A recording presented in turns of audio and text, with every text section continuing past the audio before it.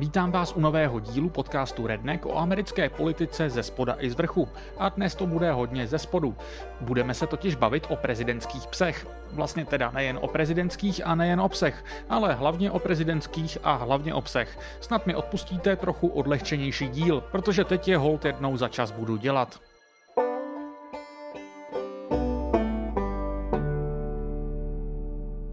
Možná vás to překvapí, ale většina amerických prezidentů měla v Bílém domě zvířata, tedy někteří ani ne v Bílém domě. George Washington měl sice řadu psů, konňů, andaluzského osla i papouška, ale Bílý dům byl dostavěný až pro druhého amerického prezidenta, Johna Adamse. Adams měl pro změnu 3 psy, jeden z nich se jmenoval Satan a 2 koně, kteří se jmenovali César a Kleopatra.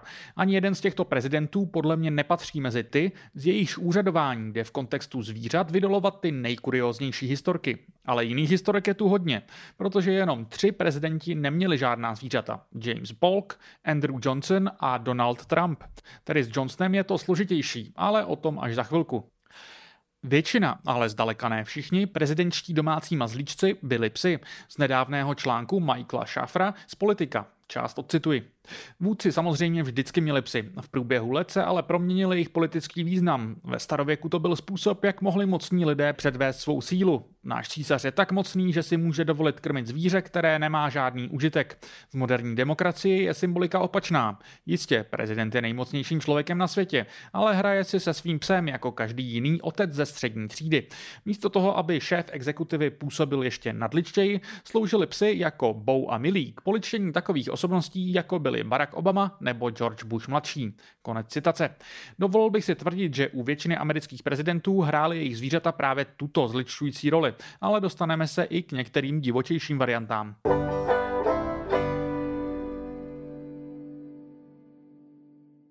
Vlastně jednou takovou hned začneme. Andrew Jackson je většinou popisován jako první americký populistický prezident, jak v dobrém i ve zlém. A není divu, že se k němu během svého úřadování odkazoval Donald Trump. To nás ale dnes nezajímá. Zajímá nás jeho papoušek šedý jménem Paul.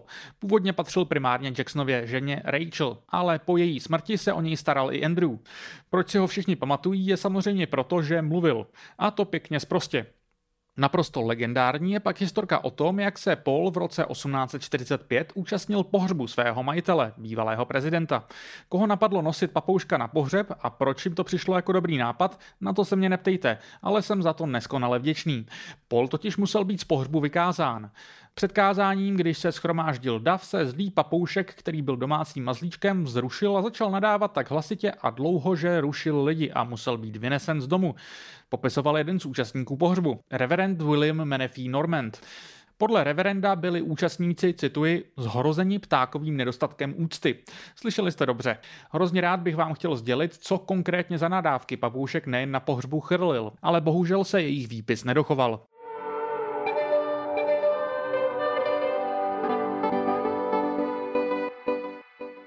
Papoušek Paul na pohřbu je veselá historka. Následující je z opačného pólu. Prezident Abraham Lincoln měl psa a ten se jmenoval Fido. Lincoln si ho tady pořídil ještě dávno předtím, než se stal prezidentem a prý s ním chodil všude po ulicích ve Springfieldu v Illinois. Lincoln měl úzkostlivou depresivní povahu a prý měl v těžkých chvílích hledat útěchu právě ve společnosti domácích zvířat. Po jeho zvolení prezidentem se zejména Fido stalo jedno z nejpopulárnějších psích jmen ve Spojených státech a zůstalo tak nadlouho. I Fido se účastnil tryzny po pohřbu Lincolna, když na něj byl v roce 1865 spáchán atentát. Když jsem se dotkl prezidentova psa, měl jsem pocit, že jsem se dotkl přímo prezidenta a viděl jeho lidskost. Přineslo mi to útěchu v době smutku. Stejně jako dotek tohoto psa musel přinášet útěchu prezidentovi za jeho života. Měl říct jeden z účastníků. Nicméně temný osud čekal i na Fida. Ani ne rok po atentátu na Lincolna nalezl Fido před domem, kde bydlel, na zemi spícího ožralu. Fido byl zjevně dobrosrdečný pes a měl prý začít opilci olizovat obličej. Probuzený muž to ale viděl jinak a myslel si, že ho Fido chce napadnout. Vytáhl nůž a ubodal ho.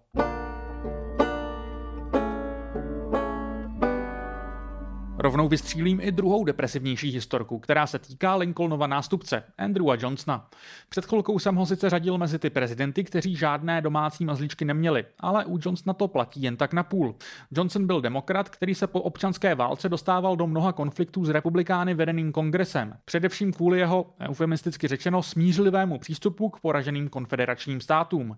To vedlo až k jeho impeachmentu v roce 1868.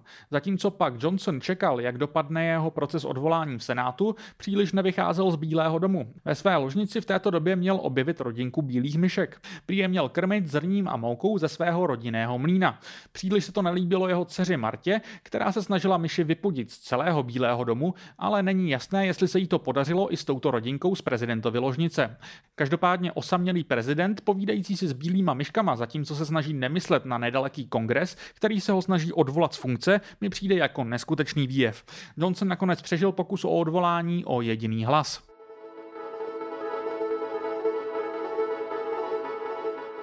Nejhojněji byl zvířaty okupován Bílý dům za vlády Theodora Roosevelta. Roosevelt byl vášnivý lovec a mnohé historky o něm zní jako jakési seriálné viktoriánské fantasmagorie.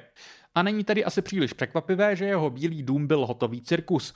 A k jedné historce o jednom jeho psovi se ještě v dnešním díle vrátím. Zastavovat se ale rozhodně nemůžu nad každým zvířetem Teddyho Roosevelta a myslím, že bude stačit jen velmi stručný výpis a popis. Během jeho vlády v Bílém domě žila například celá řada morčat, pojmenovaných po různých admirálech a biskupech, úžovka Emily Spinach, kterou tak pojmenovala Rooseveltova dcera Alice, protože byla, cituji, zelená jak špenát a hubená jak teta Emily. Bydlel tu taky medvěd Baribal jménem Jonathan Edwards, pochopitelně pojmenovaný po známém americkém teologovi. Pak také králík Peter Rabbit, kterému se prezidentovými slovy v dopisu svým dětem dostalo plného státního pohřbu, byť šlo zjevně o nadsázku. Žila tu taky hyena skvrnitá jménem Bill, kterou prezident dostal od etiopského císaře. Pak také jednonohý kohout Fierce, několik koček a samozřejmě spousta psů.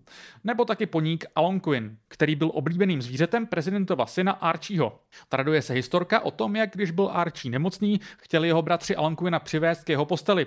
Vyvezli ho výtahem v Bílém domě, nicméně měli problém poníka dostat ven z tohoto výtahu, protože Algonquin se v něm zahladil do zrcadla a nechtěl vyjít.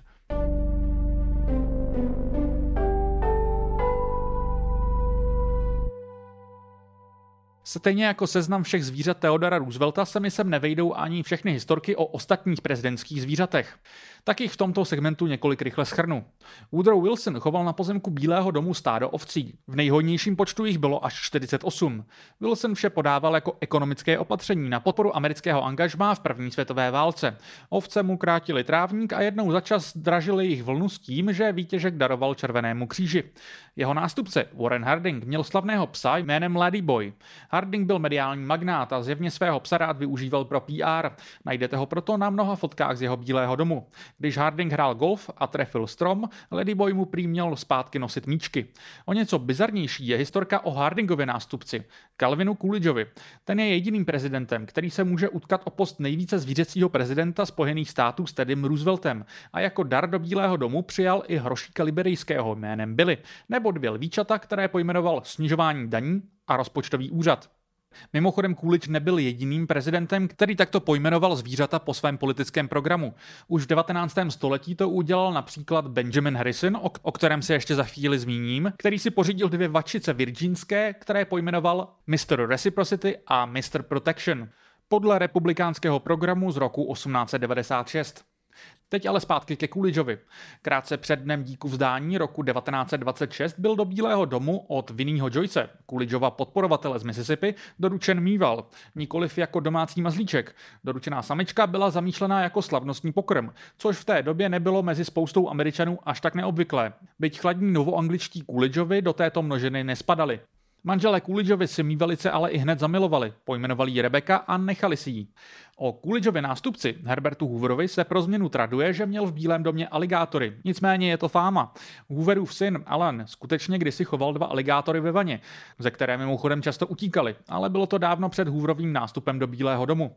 To ale ku podivu není jediná historka o aligátorech v Bílém domě. Podobně se to traduje o 6. prezidentu Spojených států Johnu Quincy Adamsovi. Ten měl dle legendy v recepčním East Roomu Bílého domu přechovávat aligátora, kterého mu měl darovat markýz de Lafayette. Podle této legendy John Quincy Adams naschvál nevaroval hosty a rád je sledoval, jak vyděšeně před aligátorem prchají. Nicméně ani tato historka není důvěryhodná. Nepotvrzují žádné dobové záznamy a začíná se rozšiřovat až ke konci 19. století. Možná to není náhoda, protože jestli nějaký prezident skutečně měl v Bílém domě aligátory, byl to zřejmě před chvilkou zmíněný a v této době úřadující Benjamin Harrison, který podle tehdejších reportů z New York Tribune měl mít chvíli v Bílém domě aligátory hned 2.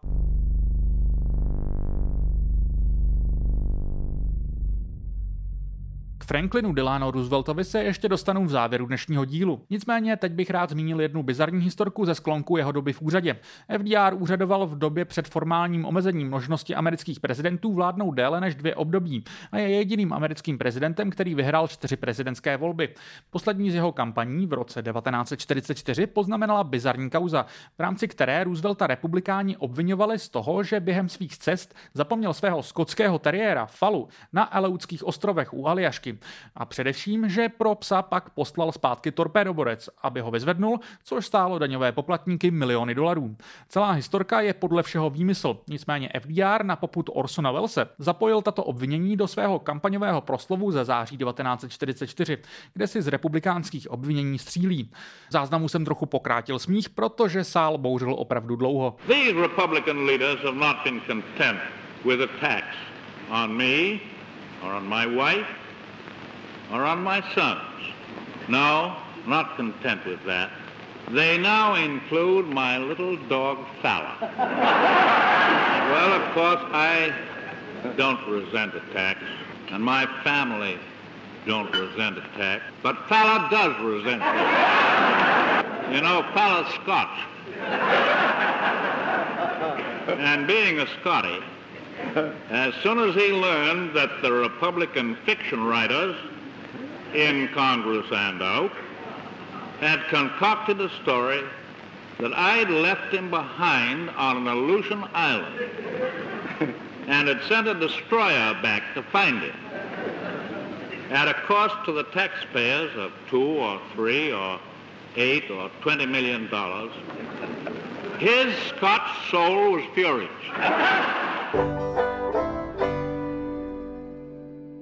Musím tu uvést jednu historku, která se netýká přímo prezidentování, ale viceprezidentování jednoho amerického politika.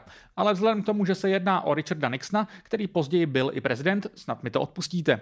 V roce 1952 byl Nixon teprve viceprezidentský kandidát po boku Ika Eisenhowera. Pár týdnů před volbami se ale na něj vyvalila kauza, podle které měl zneužít fond asi $18,000, který měl sloužit jen na jeho kampaňové výdaje. Možná se to zdá jako malá částka, ale když připočtete inflaci, jedná se asi o 207 000 dnešních dolarů, což je přes 4,5 milionu dnešních českých korun. Eisenhower čelil velkému tlaku, aby si vybral jiného viceprezidentského kandidáta, ale Nixon natočil dlouhý televizní spot, ve kterém všechny obvinění popíral. Jednalo se o naprosto přelomové využití televizního vysílání pro účely politické kampaně. Proč celou kauzu ale zmiňuji zde, je, že v závěru půlhodinového proslovu, poté co všechny údajné nepřístojné finanční dary a údajné zneužití fondů vysvětlil, Nixon, který opravdu nebyl známý pro svůj humor, najednou řekl, že by přece jen měl přiznat jednu věc, a to sice, že poté, co v rozhovoru jednou zmínil, že by jeho děti chtěli psa, následně dostal kokršpaněla, kterého je děti pojmenovali Checkers.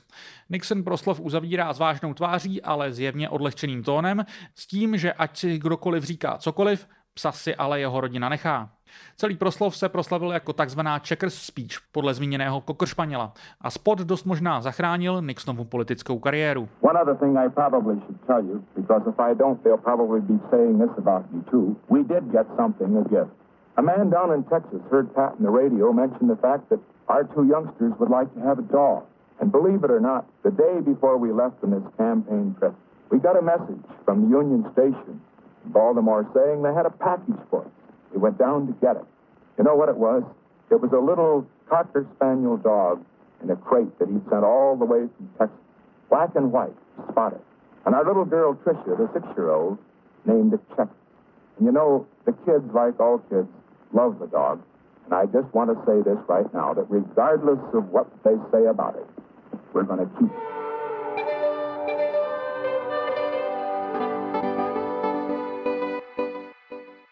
Svoje patálie se psem měl i Lyndon Johnson. Během rozjíždějící se kampaně na volby roku 1964 byl vyfocen, jak stojí s jedním ze svých beaglů jménem Him, který stojí na zadních nohách, zatímco ho prezident drží za uši. Strhla se mela a prezident byl kritizován zleva zprava za to, že je ke svému psovi krutý. LBJ zuřil a tvrdil, že to jeho psi mají rádi a neubližuje jim to. Dokonce to celé znovu předvedl před skupinou jiných novinářů. Ve volbách mu to nakonec rozhodně neuškodilo. Kromě skupiny beaglů měl LBJ ještě vořecha Yukiho, se kterým rád dvojhlasně vyl. To si dokonce můžete sami poslechnout, protože to vyšlo na vinilu pojmenovaném Dogs Have Always Been My Friends, na kterém LBJ vypráví o své lásce ke psům. You want to go and ride? You want to go to see the cattle? You want to go see them? Do you? Do you want to go?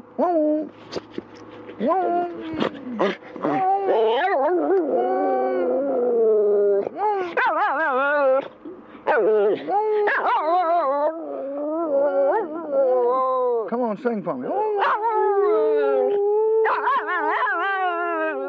Come on, sing for me.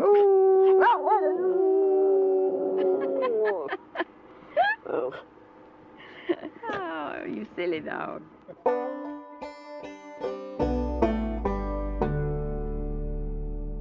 Už jsem vsunul jednu viceprezidentskou historku a neodpustím si jednu kandidátskou, protože historka je to velmi bizarní a mrzí mě, že ji nezná víc lidí. Týká se současného republikánského senátora Mitta Romneyho a hrála roli v jeho 2 prezidentských kampaních v letech 2008 a 2012. V roce 1983 měl Romney a jeho rodina jet z Massachusetts na dovolenou do Ontaria, do domu jeho rodičů. Rodina se vydala na více než 1000 kilometrů dlouhou cestu svým kombíkem Chevrolet Caprice. Nicméně chtěli sebou vzít i svého irského setra Seamuse. Mitt Romney na střechu auta přimontoval přepravku na psa, kterou měl přizpůsobit, aby na něj příliš nefoukalo. Nicméně 12hodinovou cestu přerušilo to, když si Romneyho nejstarší syn všiml, že po zadním skle auta stéká hnědá tekutina. Ukázalo se, že Seamuse popadl na střeše průjem a rodina Romneyů musela řešit následky na nejbližší pumpě. Romney byl v kampaních kritizován za kruté chování ke svému psovi, jeho kampaňový bus chvílemi pronásledovalo auto s nafukovacím psem na střeše a z historky si několikrát utahoval i Barack Obama. Romney se hájil, že Seamusovi čerstvý vzduch vyhovoval. PETA has not been my fan over the years. PETA was after me for having a rodeo at the Olympics and very, very upset about that. PETA was after me when I went quail hunting in Georgia and they're not happy that my dog likes fresh air.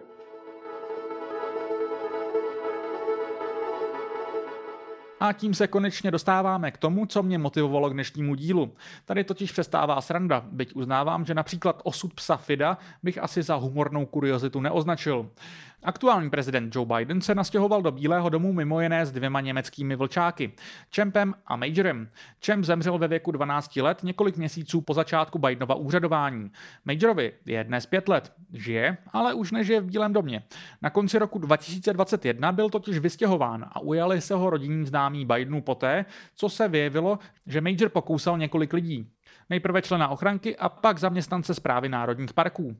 Po Majorově odchodu si Bidenovi pořídili dalšího vlčáka, Commandera. Nicméně i s tím jsou zjevně problémy. Na konci letošního července se ukázalo, že Commander v uplynulém roce více než 10krát napadl členy prezidentovy ochranky.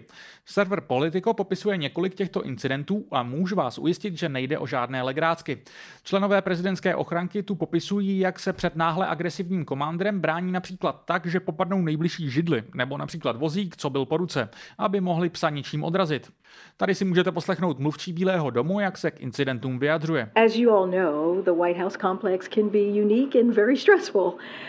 And that is something I'm sure you all can understand. And it is, as I just said, it is unique and it is stressful for all of us. So you can imagine what it's like for a family pet and family pets more broadly. And so, look, the first family is working through ways to make this situation better for everyone. Major ani Commander nejsou prvními prezidentskými psy, kteří se dostali takto do problémů. Ostatně Major není ani první pes tohoto jména, který někoho pokousal. Stejnojmenného psa, taktéž vlčáka, měl i Franklin Delano Roosevelt. Jeho Major nejprve lehce pokousal senátorku Hattie Wyatt Caraway, která mimochodem byla první ženou, která byla zvolena do Senátu na celé období.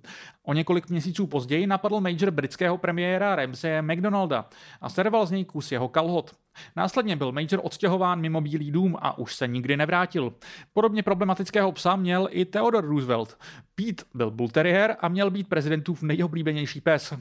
Pete byl zjevně ještě agresivnější než oba majorové. Zdaleka ne úplný výčet jeho útoků čítá pokousání ministra pro vnitřní záležitosti, ze kterého Pete serval kalhoty, snaha napadnout bývalého ministra obchodu a práce, který se před Petem schoval na strom, nebo servání kalhot z nohou francouzského velvyslance a v neposlední řadě série mnoha pokousaných policistů.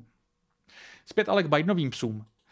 V tuto chvíli není jasné, co bude s Commandrem a jakkoliv je dnešní díl plný humorných historek, tak za sebe bych řekl, že bych si představoval, že v roce 2023 se bude americký prezident schopný o své psy postarat lépe než takto.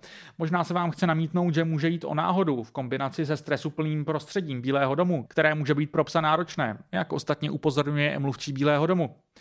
Na té náročnosti samozřejmě něco je, ale jestli nedokáže zajistit vyžití a výchovu pro svého psa ani takzvaný nejmocnější muž na světě, tak už nevím kdo. Navíc jeden problematický pes opravdu může být náhoda, ale druhý v řadě.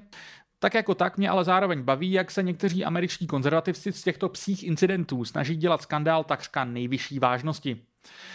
Abych dnešní odlehčený díl neuzavíral tak vážně, úplně na závěr zmíním, že Joe Biden má v Bílém domě i kočku jménem Willow. Do Bílého domu přišla až po odchodu ovčáka Majora, jelikož panovaly obavy, zjevně oprávněné, jestli by se navzájem snesli. Podle reportéra deníku USA Today, Joeyho Garrisona, se Biden nechal slyšet, že ani Willow nemá zábrany, ale v daleko nevinnějším smyslu slova. Prý totiž v noci spává položená Bidenovi přímo na hlavě.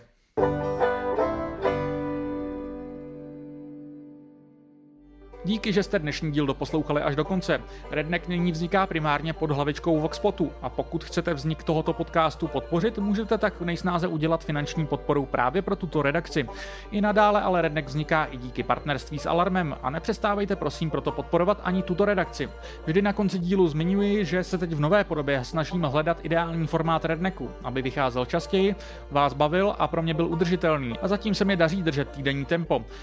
Každopádně budu rád za jakýkoliv feedback, ať už na sociálních sítích nebo na mailu matej.schneider@voxpot.cz. Kromě toho bych rád zmínil, že Voxpot má svůj Voxpot klub. Jehož součástí se stávají předplatitelé, kteří přispívají víc než 250 Kč měsíčně. A v rámci něho provozujeme server na Discordu, kde má Redneck teď speciální záložku a řešíme tam jednotlivé díly. Pro dnešek se každopádně loučím a těším se zase příští týden.